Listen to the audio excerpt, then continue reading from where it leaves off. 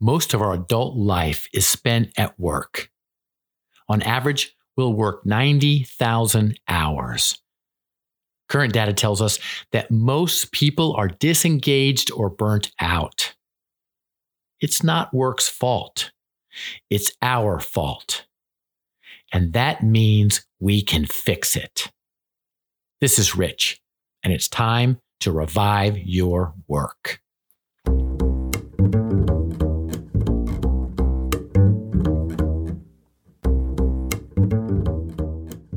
In our last podcast, we recognized that work as we know it is fundamentally broken.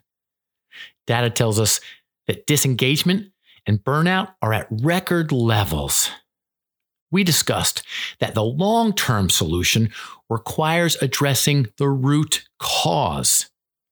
And that root cause is our belief about work and our behavior at work. And a change in belief and behavior starts with new programming. This new programming could sound something like this. Work is about things more important than the work.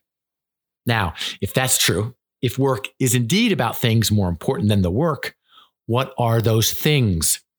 Well, there's three key principles. Work is about transforming you. Work is about supporting them.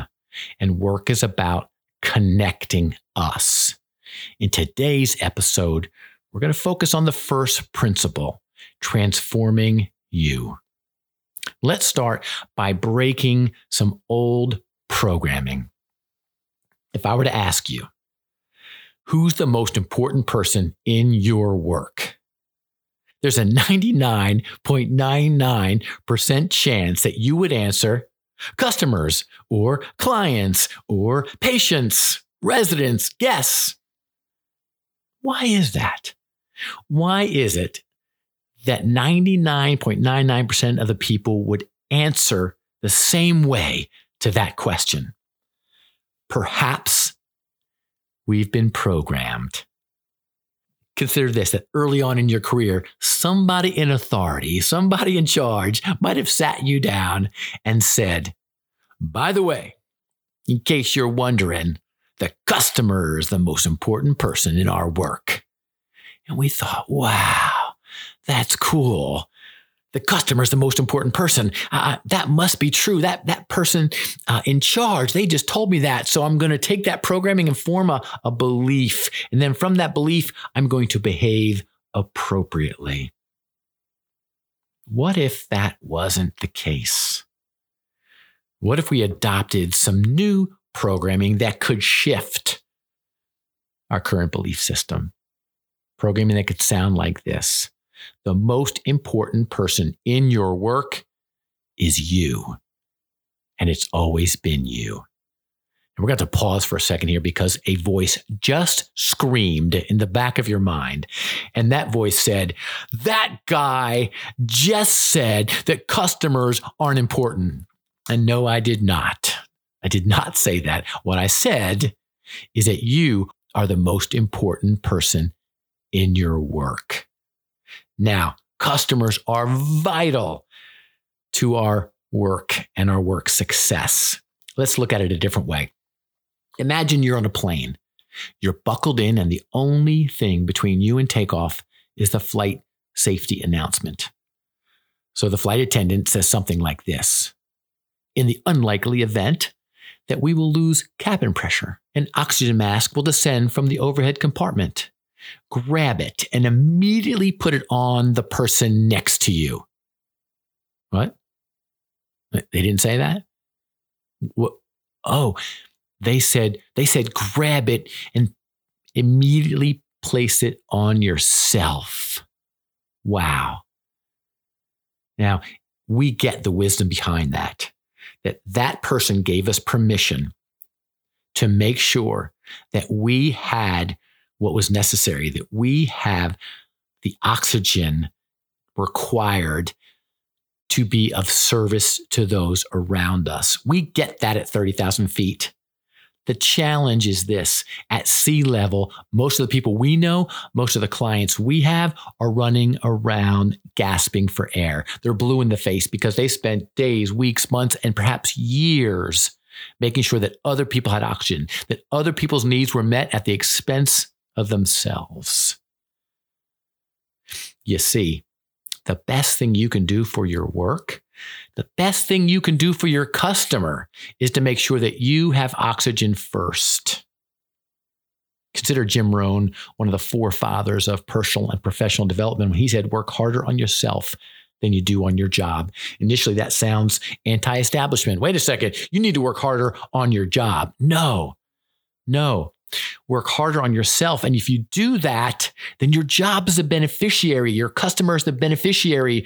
Your coworkers, your team, your family, your friends. You get it? You are the most important person in your work.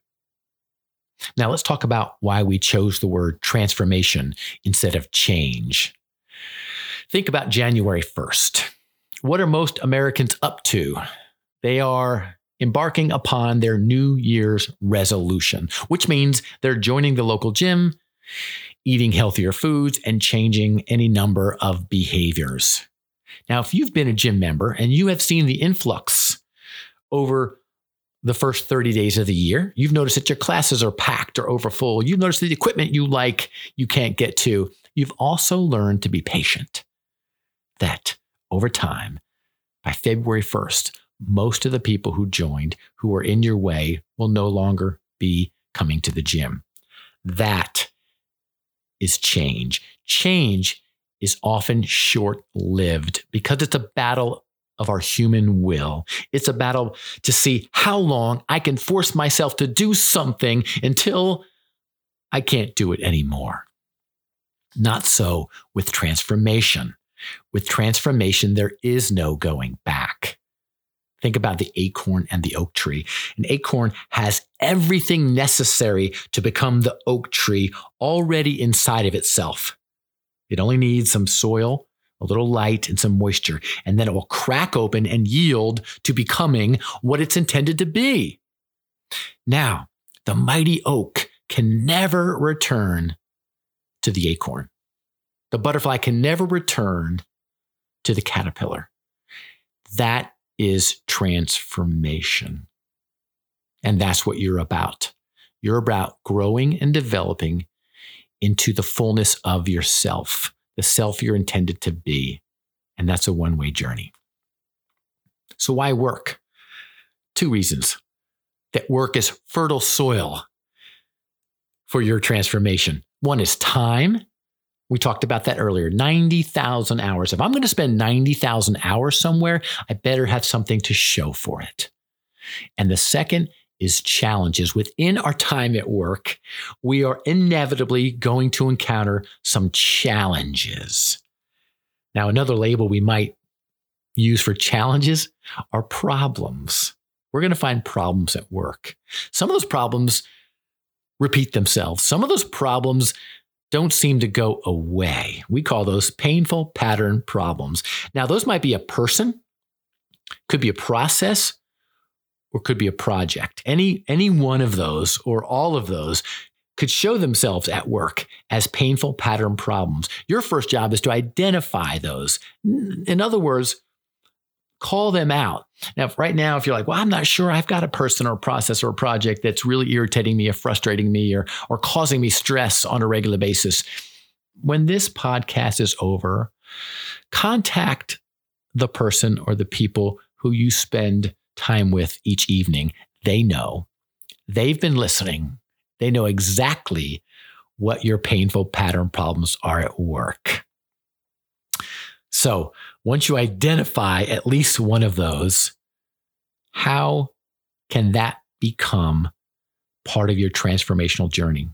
There's a 4-step formula. Step 1, take responsibility. Seth Godin says this: many people want more authority. You can get a lot done if you take more responsibility. You see, Your transformational journey is not contingent upon waiting for someone else to give you authority. It's actually waiting for you to take responsibility, 100% responsibility for your growth and your development. And once you've taken responsibility, step 2 in our formula requires that you identify 3 potential traps, distractions. And that is the illusion that you are responsible for something or someone else outside of yourself. 2 is blame, and 3 is excuses. Step 3 in our formula is mindset. Once you've taken responsibility, identified some traps, now it's a shift in mindset. Wayne Dyer says, when you change the way you look at things, the things you look at change. Up to this point, we've called these challenges painful pattern problems. Again, a person, process, or project that over time causes you frustration, stress, anger, perhaps. Now it's time to shift, to change the lens in which you see these issues. Instead of calling them problems, see them as teachers. See them as tenacious teachers committed to your growth and development. They're actually not there to prevent you from growing. They're there as an opportunity to ensure you grow. Now, you're ready for step 4 in the formula, and that is courageous questions. Once you've identified one of your tenacious teachers, again, a person, process, or project, you've taken responsibility, you've let go of distractions and blame and excuses, ask yourself these courageous questions. First, what's my role in this? Second, what might I do differently? And 3, how can I grow from this? Here's an example. My oldest daughter, his name is Taylor. As she was approaching her teenage years, I was fairly certain, perhaps I was prideful, that she and I would not encounter typical parent-teenager conflict and confrontation that I've seen all around me. I was sure that we were protected from that because of the relationship we had built along the way. I was wrong. At 14, 15, it happened. We encountered daily conflict. We argued all the time. It didn't matter what I said. It was going to become an argument. We were going to butt heads about it. And there was a few people that I confided in, that I was able to go to and tell them about Taylor and tell them about Taylor's habit of bringing chaos to our family, particularly throwing it at me. And over time, over months, one of these people had the courage to say to me, Rich, I've been listening to you. I understand that Taylor is a challenge for you right now. What's your role in this? I said, don't use my stuff on me. This is stuff I teach. Are you recommending that I actually apply it? And the answer was yes. And again, they asked me, what's your role in this? It took me a few moments until I realized that I think my role is that I had forgotten what it was like to be so self-conscious. I had forgotten what it was like to be so uncertain and confused about who I am and who I'm becoming. I had lost touch with the idea that this part of the human journey was such a challenge, that Taylor's attacks really weren't at me at all. That those attacks that I took personally were really her cry for help, for someone to talk to and someone to really express how challenging it was to be in this phase of life. I had forgotten. So what might I do differently? The answer to that was show compassion.